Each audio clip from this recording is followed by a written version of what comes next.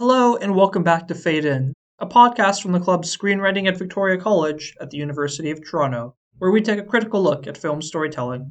Today I'll be having a special one-on-one chat with SVC's very own faculty advisor, Daniel Scott Tisdale. Daniel was a professor of English and creative writing at the University of Toronto Scarborough campus. He is also an award-winning poet, filmmaker, and published author. Originally from Moose Jaw, Saskatchewan, Daniel developed a passion for experimental and independent films from an early age, which put him on his path as a writer. He earned his BA in English from the University of Regina, followed by two MAs, one in English from Arcadia University in Nova Scotia, and a subsequent one in creative writing from U of T, where he has taught up until now. Daniel won the Relit Award, a Canadian literary prize, for his poetry back in 2007. In 2013, he published his instructional creative writing book called The Writing Moment, a practical guide to creating poems, with Oxford University Press.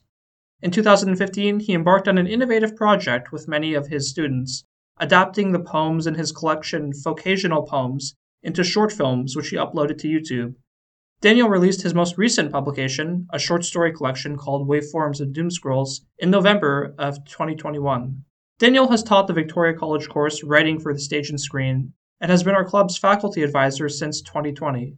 Since then, he has led two special club activities, our virtual writers' room workshop in February of 2021, and most recently, our club's screenwriting workshop in January of this year. We also interviewed Daniel for Volume 2 of our journal Screenwriters' Perspectives, which was published in early 2021, for which he also wrote the introductory preface. I spoke to Daniel back in September of 2021, where we discussed the role of formal education in fostering creativity, his eclectic array of experience writing stories in multiple mediums, whether poetry, film, or prose, and finally, Daniel's views on the role of art and individual creative expression more broadly. We hope you enjoy our conversation.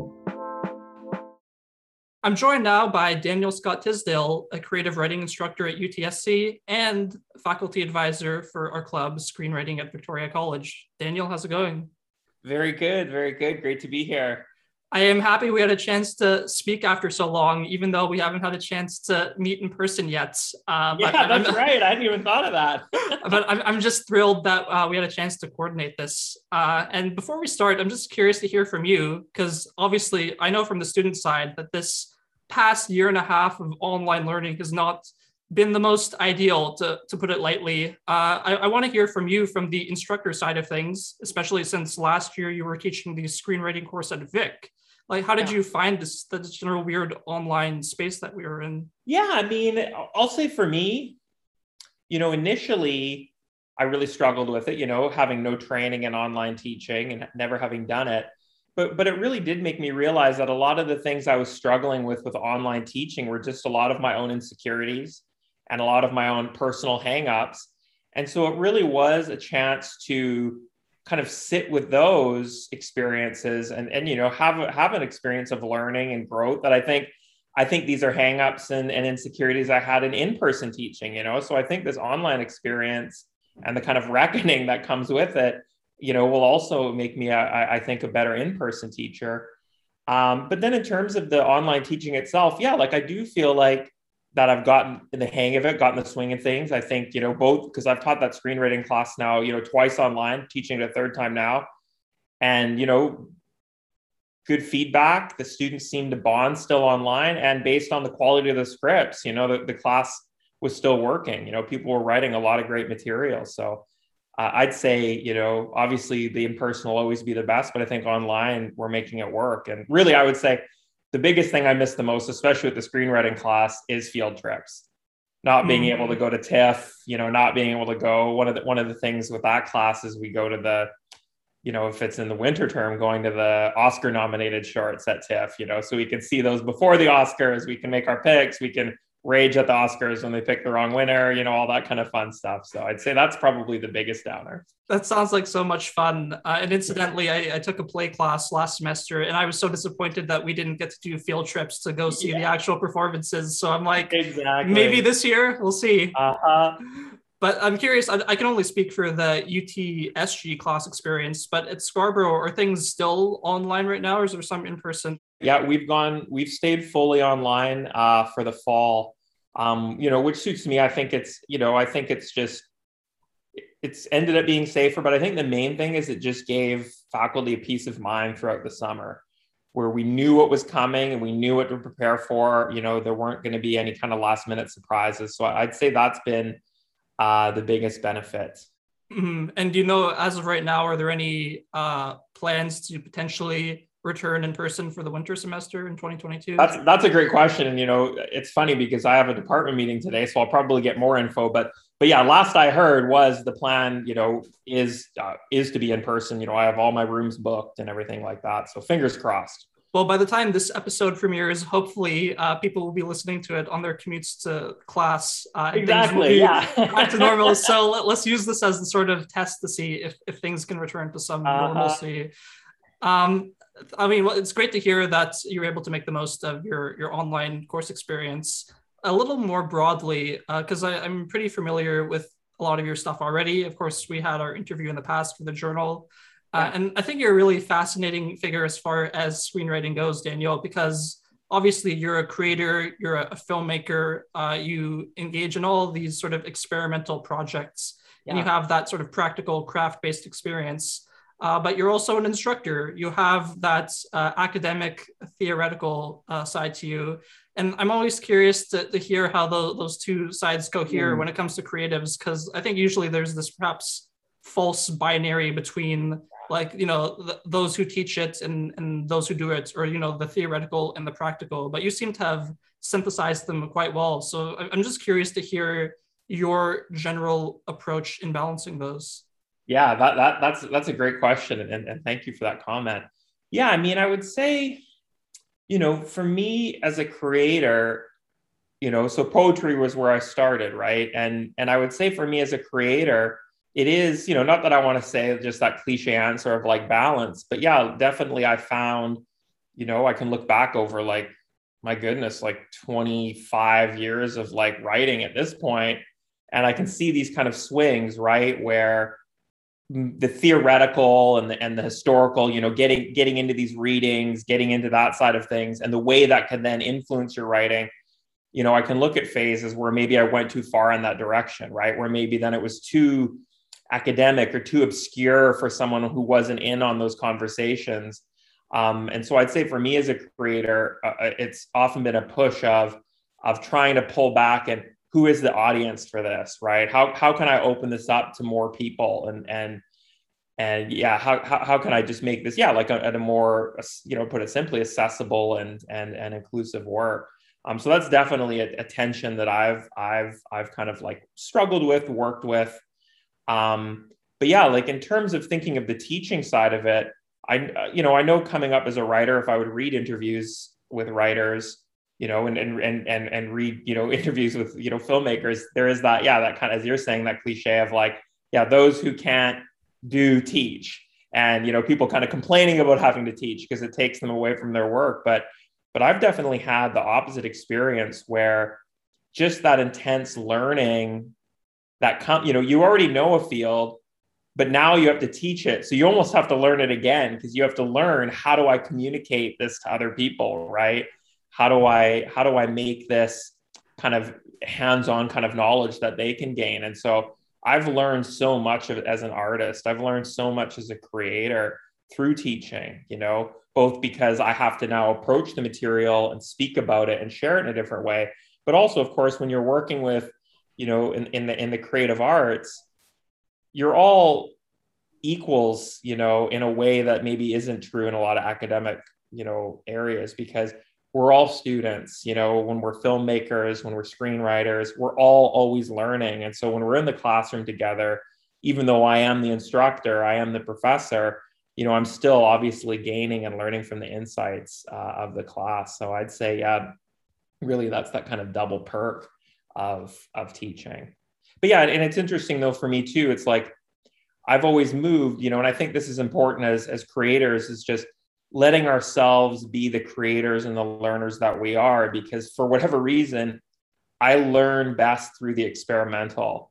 And, and it's been that with my poetry, it was that with my fiction, and it was that with my filmmaking, where my earlier works are more experimental. And it's sort of once I've got a handle on that, it's almost like now I have better access to do something that's more, viewer friendly, reader friendly. Mm-hmm. And from what I understand, like film was always like your lifelong passion. Like that was Yeah. what you were doing when you were a kid. And sort of the English literature scholarly trappings came a little later. Is that correct? Yeah, that's exactly it, right? Like I got a camcorder for my grade 8 graduation, and just started making films all the time with my family and my friends. And yeah, it's hilarious, right? Because we've been talking about this theoretical and academic stuff, but it's like all those years when I was a teenager, I just totally thought I was going to grow up and make like Z grade horror movies, like Full Moon Pictures, like Puppet Master 12 or like Doll Man 6. Like I just thought I was going to make trash horror movies, and that would be my kind of like happy life. But you couldn't gone in a more opposite direction than that, like weird experimental filmmaker, poet, professor. But yeah, so that was the kind of dream. And so, honestly, with some of my writing right now, and then even some filmmaking projects, I'm definitely kind of pushing back into horror, working on a horror novel, working on an experimental horror short, but definitely, I'm not giving up on the dream of making Demonic Toys 16. Your students are lucky to have you. You'd be a very cool prof. I'm just sad that I've never had the privilege of being in one of your classes as of yet, but maybe in the future. Yeah, hopefully. This will sweeten the deal for some listeners, maybe. I'm curious because I know in a lot of your nonfiction instructional writings, you seem to carry over that synthetic ethos of the practical with the theoretical backing. Yeah. And I'm thinking of your poetry book, The Writing Moment, specifically, yeah, which came out a few years ago. Yeah. And I've not read it. I'm not going to pretend like this was a great book, Daniel. I definitely recommend. I just haven't had the time to read it yet. It's definitely on my list. But from what I hear from interviews you've conducted with other people about it, you sort of tried to gear it so that it would allow people to do like regular writing practices, but also give them a knowledge of some poetry forms and meter, stanza, and all those theoretical things we usually associate with an English degree. So I'm curious to hear a little bit more about this book specifically and how that relates to all that. Yeah, absolutely. So, it was an interesting process how it came about. I was having a COW meeting. COW is the UTSC Creative Writing Group. And it was one of these days when lots of people were there. So there must have been like almost 20 people piled in my tiny little office. And there was a faint little knock on the door, and one of the students got up to answer it. And it was very quiet because someone very quiet was reading their story. So it was like 20 people in my office, but it was like you wouldn't even think someone was in there. So there was a quiet knock. One of the students answered it. And this poor person who was at the door almost like fell over the edge of like one of these, humanities wing precipices, because she was like so shocked that there was 20 people in this glorified closet that I call an office. And so it turned out who it was is it was the acquisitions editor for Oxford University Press. Oh God. And she wanted to see, did I want to pitch an idea to write a how to write poetry textbook? And so I think that moment, helped me get in good with her, and just thought, okay, here's someone who's just like connected with students and is kind of putting in that extra work. But what happened after that then is I have to make a proposal. So I looked at, probably 50 different how to write, books, whether it's on poetry, fiction, nonfiction, just to see how do they work. And I realized that they all follow that model of, here's a lot of like theory and reflection and analysis. And now here's a couple prompts. And I realized that's not how I learned. That's not how I teach.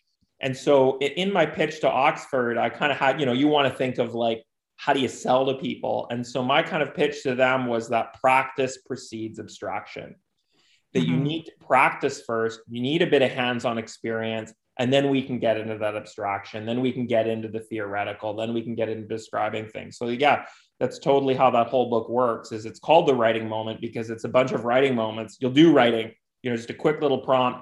And it's like, oh, you just made imagery in this way. Here's another prompt. Keep building on it. Oh, you just use symbolic imagery, et cetera, et cetera. So yeah, it really was about putting that practice first. That's fascinating. Practice precedes abstraction. It makes so much sense. And yet, unfortunately, I think in our department, English, like for people that are interested in being writers and do an English degree, it's like sort of the opposite. You learn the abstract before you get into the practical. Like, what do you make of that? Yeah. I mean, it definitely, like, it means you got to put in some extra work, right? Yourself as a writer, it means you got to have an extra level of awareness. Because definitely for me, there wasn't a lot of creative writing students, say, when I was an undergrad. And so I was definitely letting that academic side influence my writing too much. And it wasn't until I kind of like got out of school for a bit, it's just bartending and kind of writing and, just kind of reading a lot more as a writer, that I realized, oh no, I need to completely rethink how I'm approaching my creative work.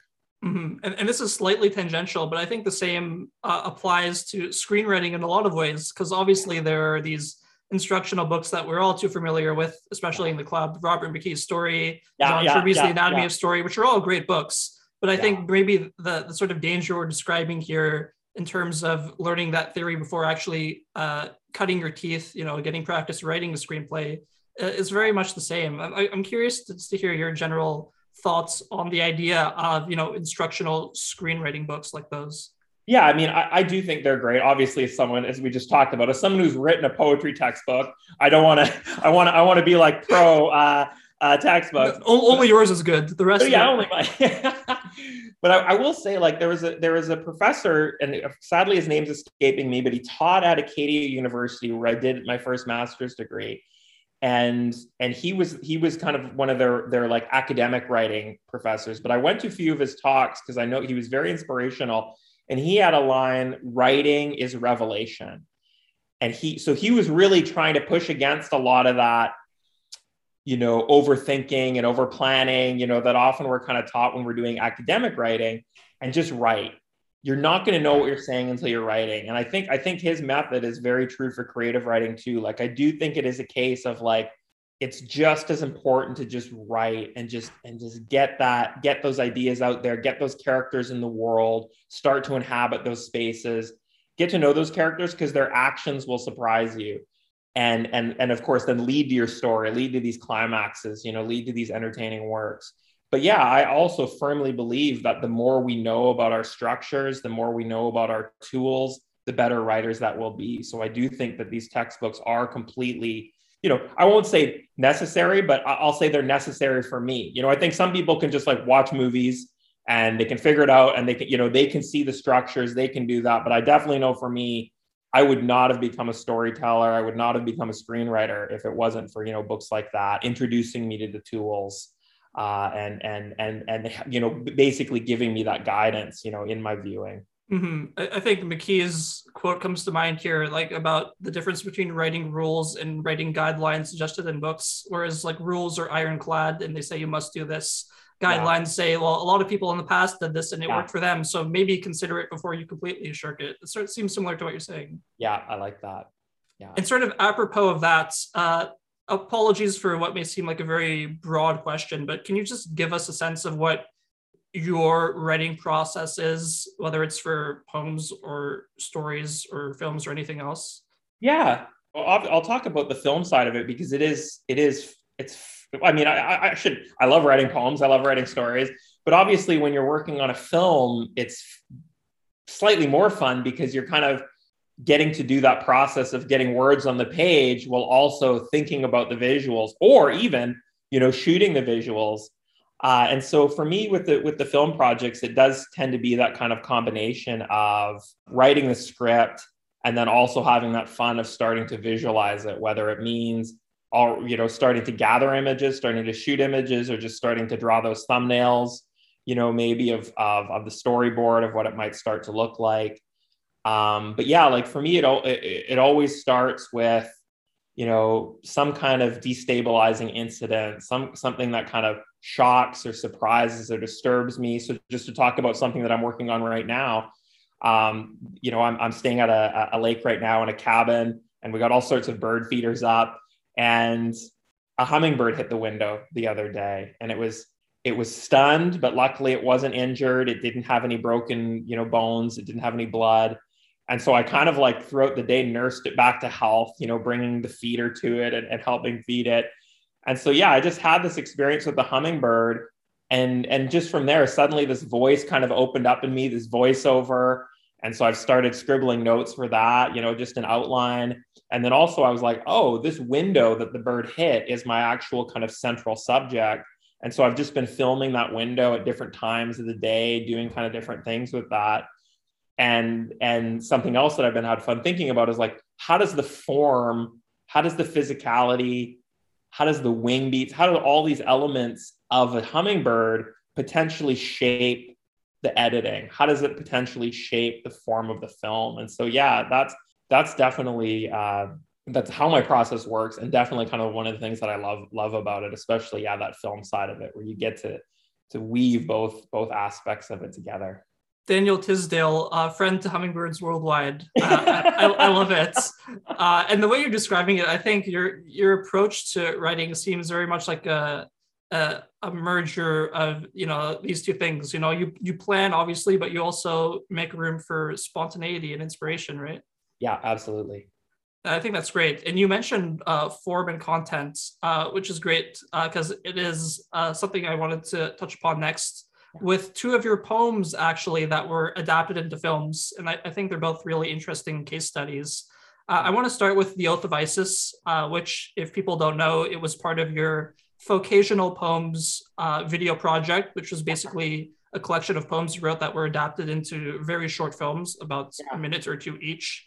And this one called The Oath of Isis, in the past you've said it's probably one of your favorite ones that you've done.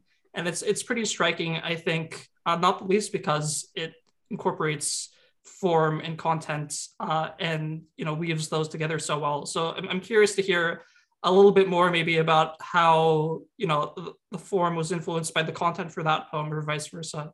Yeah, absolutely. So just to be clear to listeners, when we're talking about Isis here, we're talking about the goddess. We're talking about the goddess Isis. I should have prefaced that. I'm sorry. And so we have, a book of poems that's vocational, right? So it's speculative poetry, it's alt history poetry. And so with that poem, to kind of go back to that poem's inception, it was thinking, okay, first of all, the way it came about was I was at the Labour History Museum in Manchester with one of my best friends, Stuart Cole, amazing poet teacher, who was there doing some research. And it was cool going through there and seeing like all these different guilds and the workers had their oaths. I'm like, that's awesome. I was like, we don't have enough oaths anymore. So I was like, so that's just in the back of my head, I'm going to write an oath.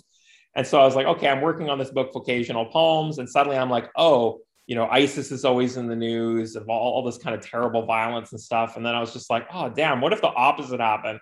What if the goddess Isis came, like this, who would fight for equality? The West would hate her just as much as they hate our world, right? That's the terrible fact. And so it was an oath where we could kind of like pledge our allegiance to her.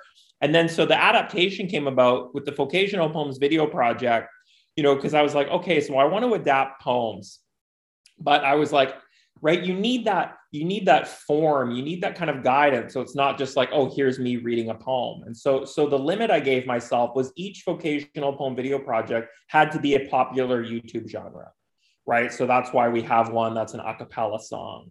That's why we have one that's like a lost footage has been discovered piece. And so for Oath of Isis, I wanted to do that genre where it's like, 20 different people reading a thing together. So that's how that form came about. And then, another reason that piece was so special then, because all the people that I was collaborating with in that were at the time either former students or present students. So it was really fun to like be able to create something with them and see the fun things or unique things that they did with their reading or their footage. Mm-hmm. Especially Yoda Claus. He was a real treat. Totally.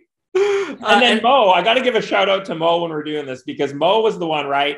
That whole thing when he gave that whole context for the piece, right? He's like, the goddess Isis is like arisen, and he just totally improvised that. I didn't ask him for that, but it's just like, I love that guy. He is just like so smart. He's so fun. He's so funny. And it's just like, he made that video. Yeah, it was definitely great. And as you mentioned, the whole conceit of the video with the double meanings of ISIS and this whole camcorder oath format, I think it really lent itself well to it. And just to digress a little bit here, I know in the past, you've discussed the surprising similarities between writing something like a poem and writing a screenplay, which people I don't think would normally associate with one another. But you highlighted some pretty interesting areas of overlap, not the least of which were the need for concision in writing and concrete visual imagery in both of these different mediums. So do you care to comment on how you try to bring that into your maybe filmmaking endeavors? Yeah, that's great, and you did highlight there two of the key things. It's interesting to think about because of course people are gonna write what they're sort of drawn to and read what they're drawn to, but I do think that say in the case if you are a screenwriter, I think it is worth like reading some poetry, trying your hand at writing poetry for for this concision, for the concrete imagery, as you noted. But especially if you're someone who's into a more kind of personal cinema, and making a lot of your own work, like I'm interested in doing, I found my work as a poet and experience as a poet really paid off in editing. There is that sense of the rhythm of an edit, of building motifs, of pacing that came very kind of, it ended up coming quite naturally to me, even though the software itself necessarily did not come natural to me. But once I kind of cracked that, I did see, oh, wow, I can really see how, decades of reading and writing poetry has helped this. But I think that's true for any of the arts. I think it is always a good idea. Obviously, we want to get deeply into the forms and the genres that we love, but I think the overlap is always going to be fertile and it is always going to feed and help you generate new work and unique work. Mm-hmm. One thing I was struck about listening to your TED Talk was just hearing your diversity of artistic influences. So you talk about like Jay Electronica in the same sentence as Wordsworth or the comic book writer Lynda Barry. So you seem to like to dip your fingers in a lot of different creative pools, as it were. Yeah, I've always been like that, where I just love, it's why I'm not good. Like, as you and I were talking a little earlier privately about going to TIFF, and it's like, I love movies so much. And there's not a genre I don't like. And it's like, I almost feel like, and I guess I'm like this with all art. I don't bring a like, oh, this is the standard, this is what a movie should be. It's like each movie is just like its own animal. I don't look at a hummingbird and think, boy, hummingbird, you're so small, you suck as a bird, or like, bear, hey, bear, why don't you have wings? What's wrong with you? You could fly around, and I feel like it's like that with movies. It's like, what kind of animal is this movie, right? And what's its territory? How does it sort of move around and exist? And so that's, I think that broad taste helps me as an artist and helps me as a viewer, but it does then make me a terrible critic. No one can trust my reviews because I'm just like, I almost love everything. I mean, to be fair, a flying bear does sound pretty cool, so I might have to advocate for that. But I totally get your broader point there, and it's interesting. I've spoken to a lot of creatives, and like the one common thing they've all said, which you're also saying right now, is like, enjoy a variety of different mediums, like expose yourself to things outside of your wheelhouse or interest, because that's how you get better as a writer. I was speaking, this is somewhat unrelated, for another podcast, to a comic book writer who was also an animator and an artist for album covers and did a variety of other things. And he spoke about how all these seemingly disparate skills just sort of melded into one another so that it helped him later on. You were mentioning like editing a film and how that's so comparable to like the rhythm you tried to simulate with poetry. And I think that's just really awesome. Yeah, and you just can't predict it, right? You have no idea where these things are going to take you, and you just have to trust going there, have that kind of adventurous spirit to go there. Like on a bit of a side note, like one of the things that I've started doing over the pandemic more is actually playing poker. And I always loved cards when I was a kid, but I haven't played cards for years. I'd never played poker before, but it was a way to connect online with a group of writers who I was friends with, and some I didn't know. But it's just, I had no idea how suddenly playing poker, learning about it, studying it a bit, has actually been part psychological work. I've realized it's like, oh, wait, I'm actually the worst possible poker player because you're supposed to be logical and mathematical and you're supposed to keep your emotions down. I'm completely irrational, high emotional person. So it's been fun, like trying to like just experiencing myself that way and maybe becoming less emotional and finding ways to avoid that. And then also too, the creativity. Suddenly it's like, oh, I'm working on a little poker essay. I'm working on a little poker story, right? You just have no idea where these different passions are going to take you.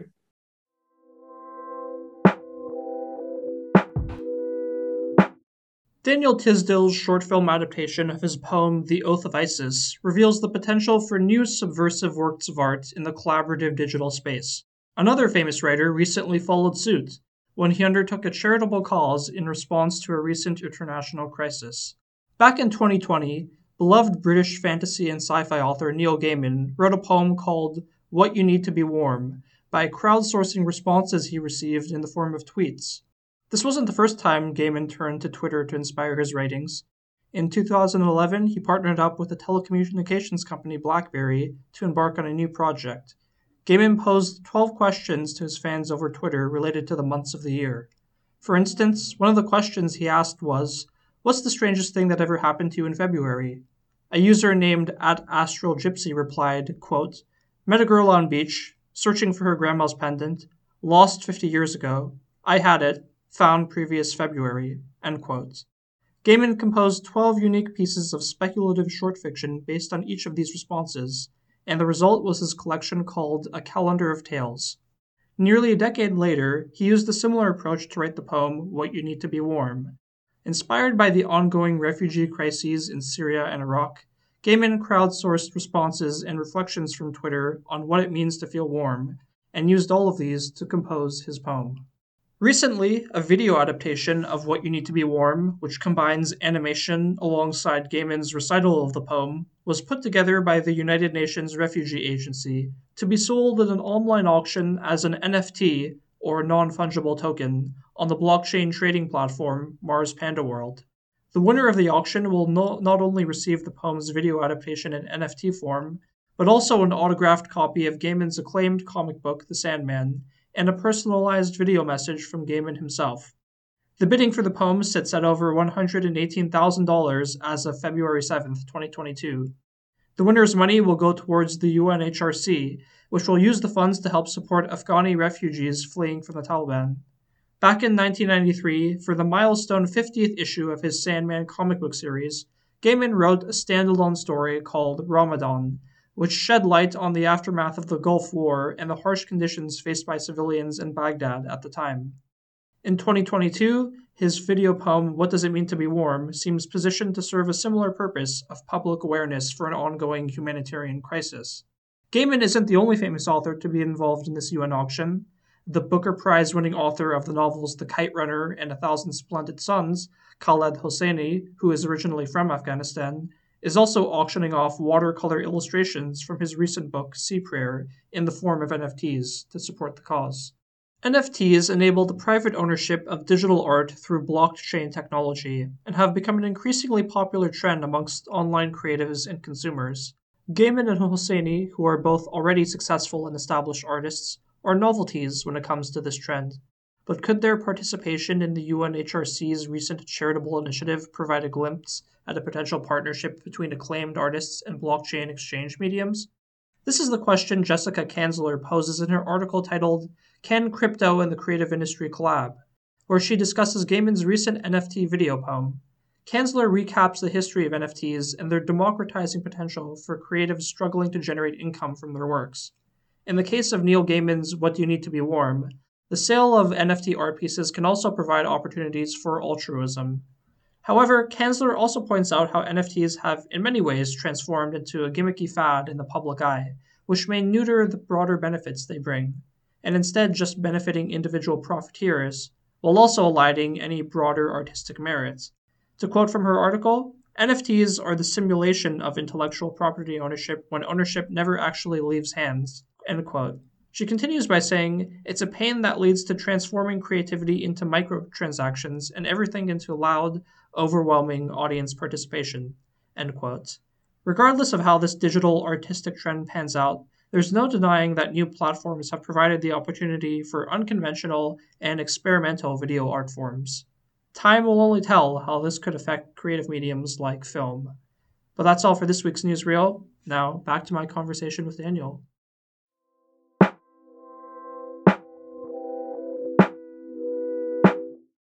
And it's interesting. I'm not sure if it's a coincidence, but in your TED talk, I believe you're also using a metaphor of poker in the context of. Oh, there's foreshadowing. I don't know. Was that intentional, or was poker just on subconsciously there? Wow. Time is a flat circle, right? Like this all already happened. So it's just there's one of those moments where the past is the present is the future.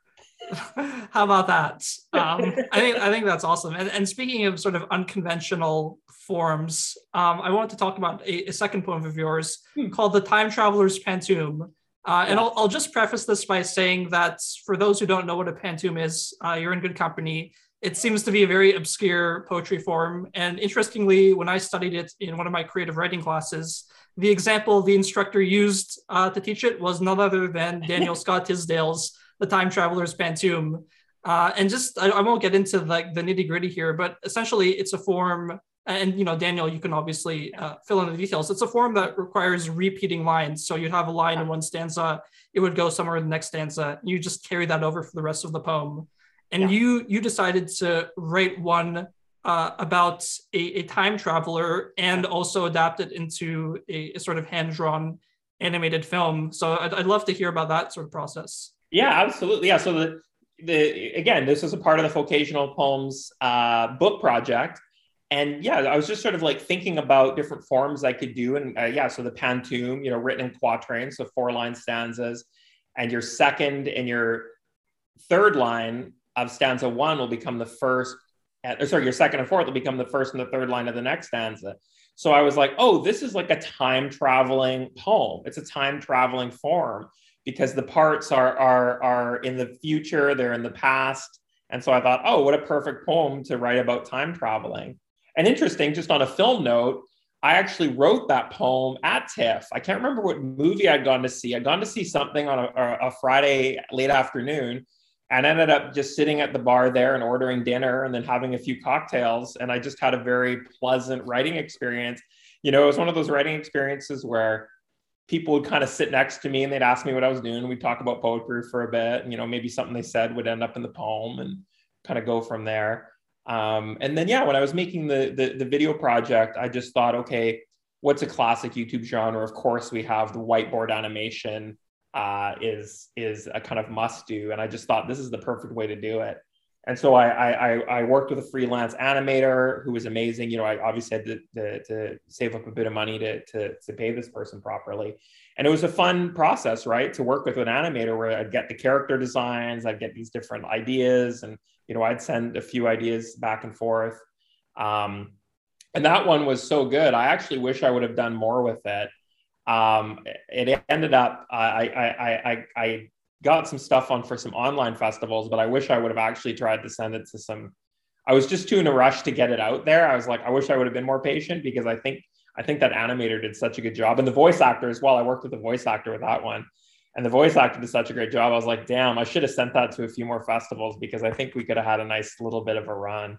Mm-hmm. It was definitely a good one. And I think it sort of relates nicely to something we spoke about earlier, because obviously this is for lack of a better word, I guess a genre poem adaptation, if you want to call it. It's like sci-fi in the loosest sense of the word, maybe. So I think maybe that's an interesting opening to discuss your general takes on, genre and sort of less conventional stuff that we tend to, for better or for worse, sort of push to the side in conventional film or literary studies.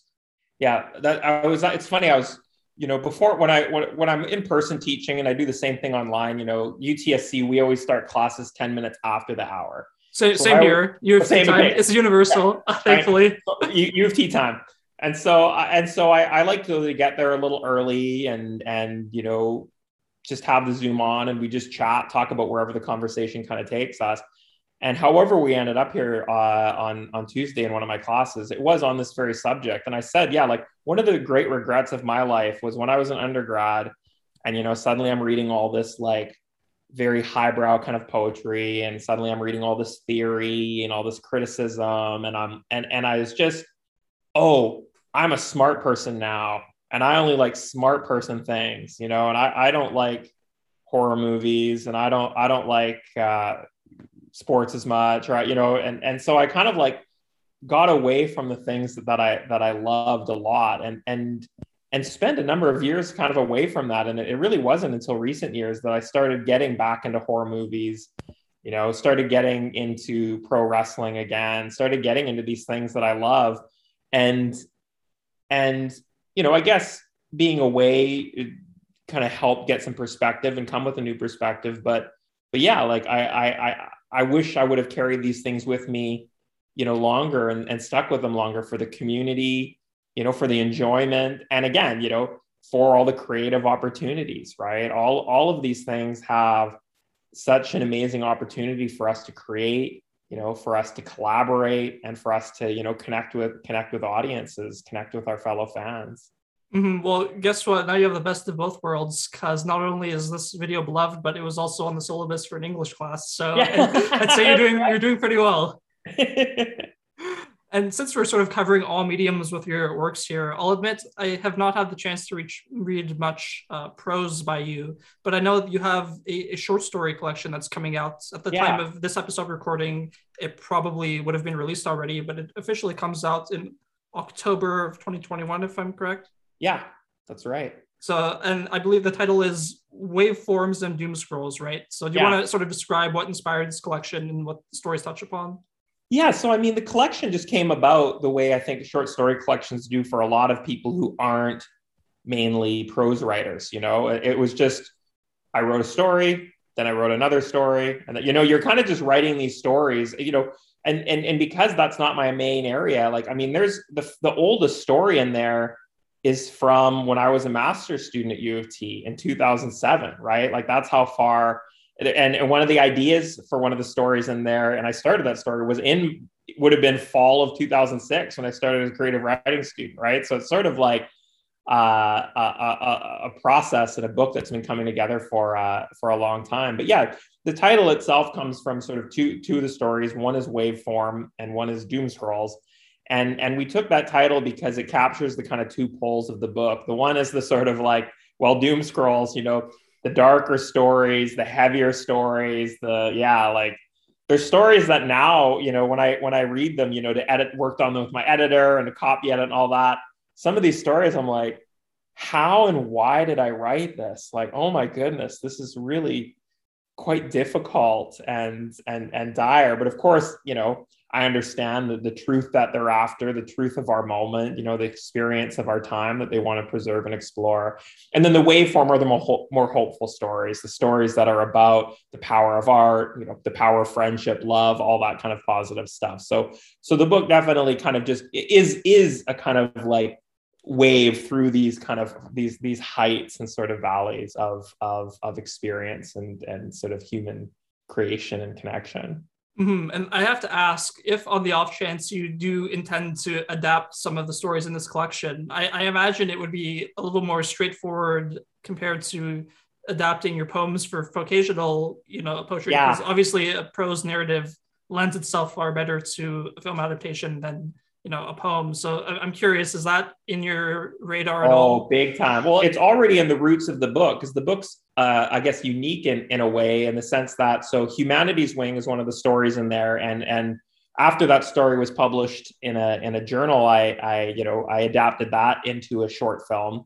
But then the opposite thing has happened in that collection, where I've actually taken a film that I made, Waveform, and I've adapted it into a short story. That is so cool. Walk us through that.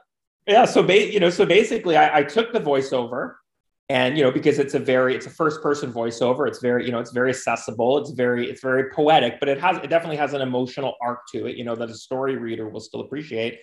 And then I just did, high res screen grabs of the images, and then tried to lay them out on the page in an artful way, so it almost has like I won't say comic book feel, but it definitely is like an image text. You know, it's not just a story. It is, the images are just as present and important as the words are.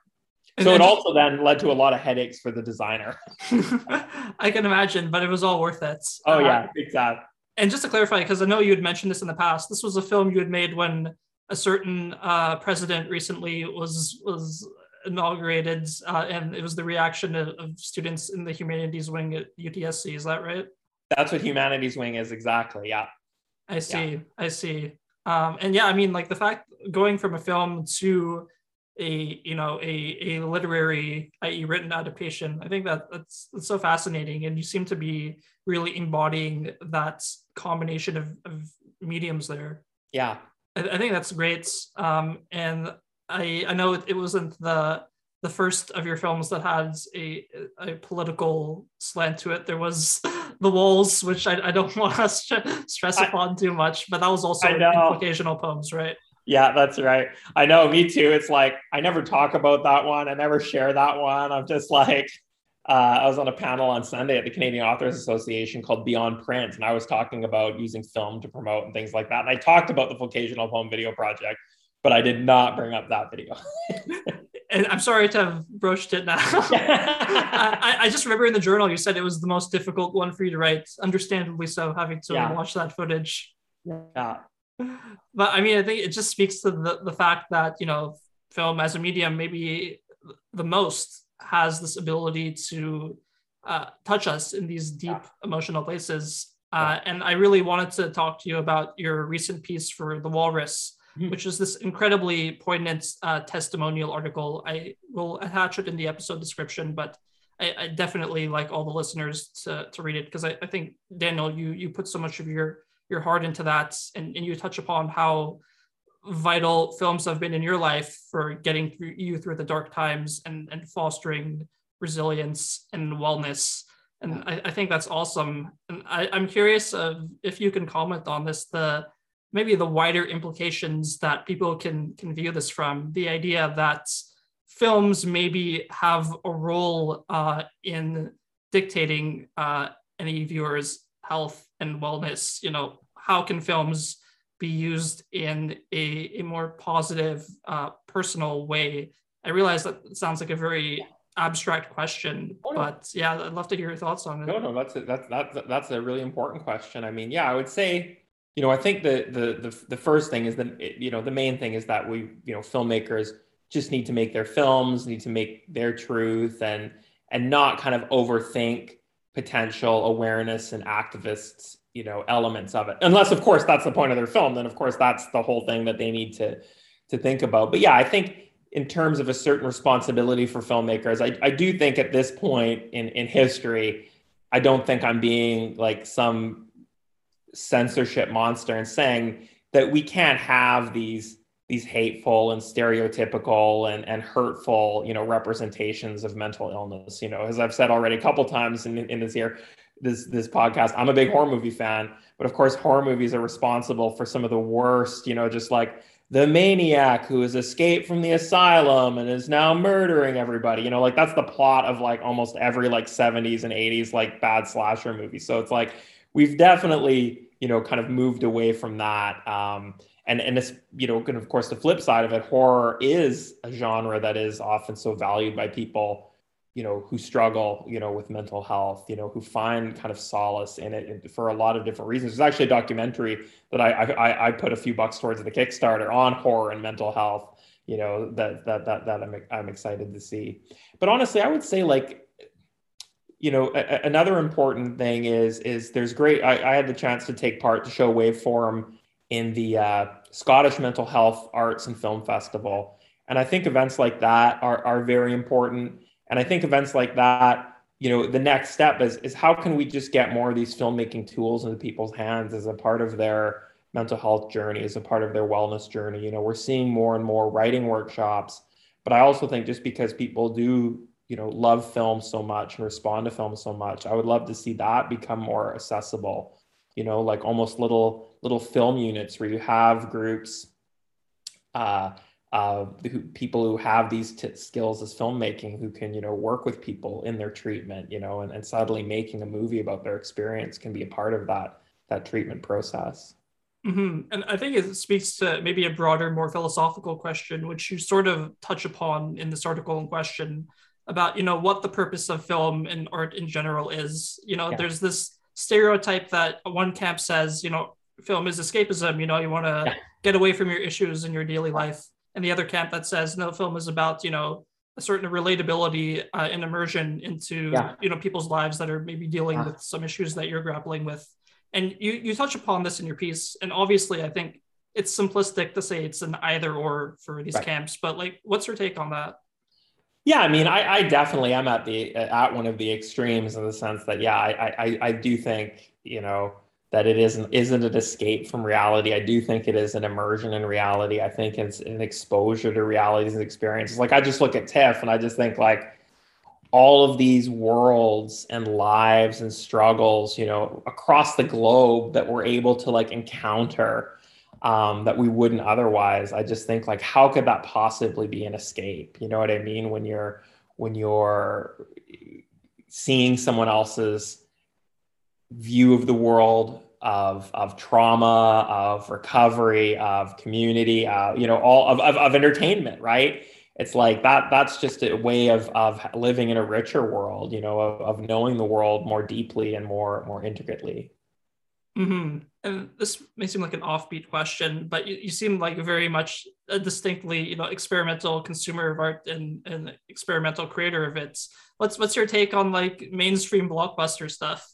Oh yeah, no, I mean, I'm also like, in the end, everything is a genre, right? Everything has conventions, everything has expectations, everything has its audience. It just so happens that, the experimental conventions just don't interest as many people, and so it doesn't, to me, make those any more valuable or less valuable than someone who can write like, a banger of a Fast and Furious, you know what I mean? Like, maybe she'll be mad at me for saying this, but my wife's favorite franchise is the Fast and the Furious franchise, and it's just like, for what it is, it's genius. And we actually earlier in the summer, we watched the whole franchise from start to finish, including Hobbs and Shaw, and including Turbo, the animated film about the snail. We count that in the Fast franchise canon. Is it okay? Wow. And it's just like, it's brilliant, in terms of working with the conventions and the expectations. So no, I'm definitely like, again, I guess I've already said this, right? I'm just like a fan of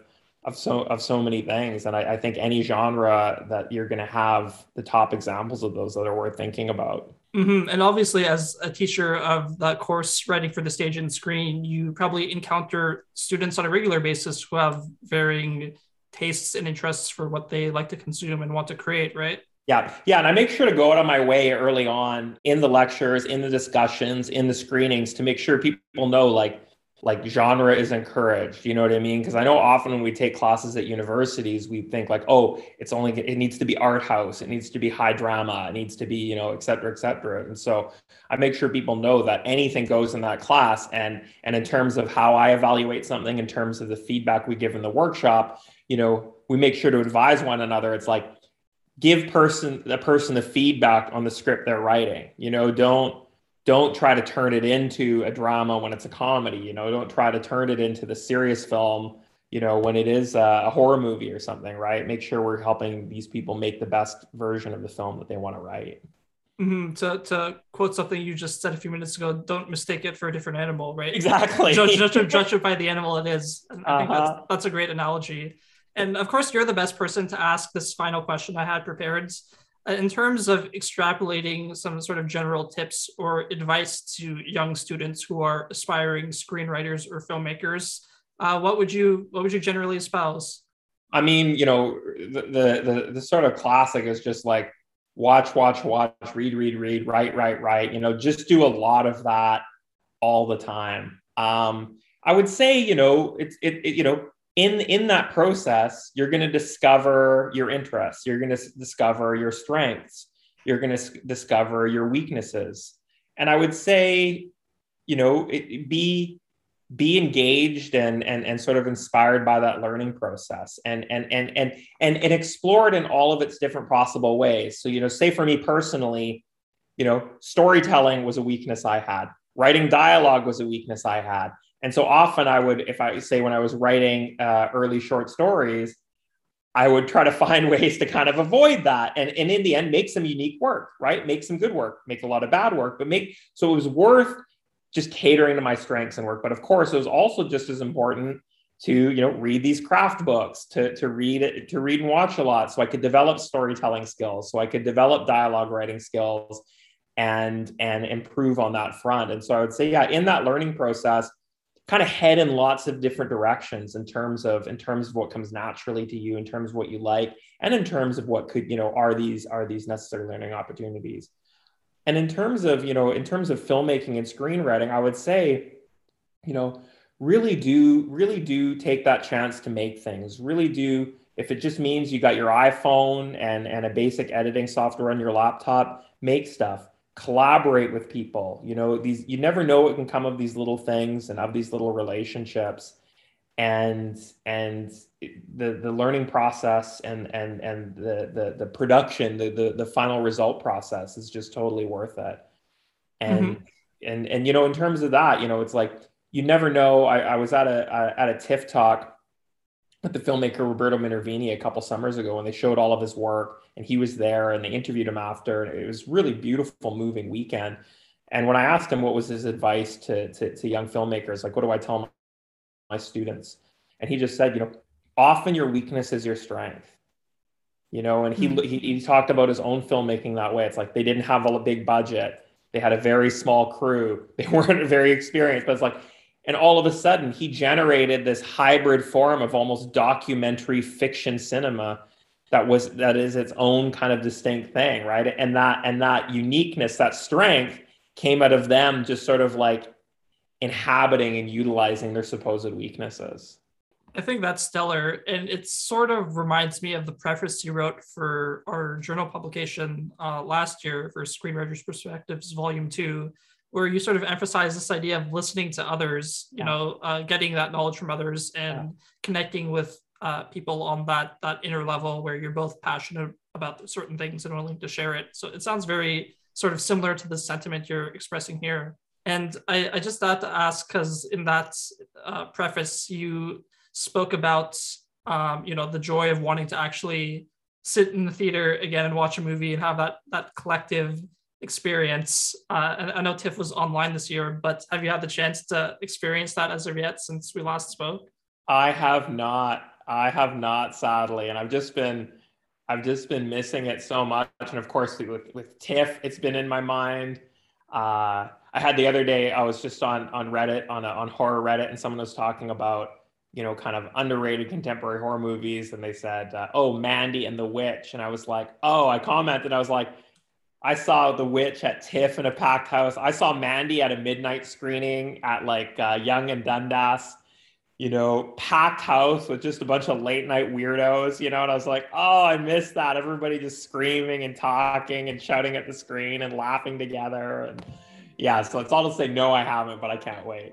It's my sincerest hope that we'll all be able to return to that sometime soon, because I think we're all yearning for it at this point. Yeah. Well, thanks so much for joining me, Daniel. It's always a pleasure to speak with you. Thank you. Really lovely. Great questions. I enjoyed this a lot. Thanks for listening to our conversation. You can find all of Daniel's articles and videos which we discussed in the episode description. You can also keep up with all of SVC's activities, including our past journal publications and upcoming club meeting information, on our website, also linked in the description. I'd like to take a moment to thank the Victoria University Student Administrative Council, VUSAC, and the University of Toronto Students' Union, UTSU, for their continuous support of our club, Screenwriting at Victoria College. Finally, I want to give a big shout out to our entire podcast team. Our audio editor, Karine Langmuir, our writing and research team, Nujat Tabassum and Kaylin Ball, our content coordinator, Connie Zen, and finally, our content head and co-host, Marta Anielska. This has been Vikram Najawan, Fade to Black.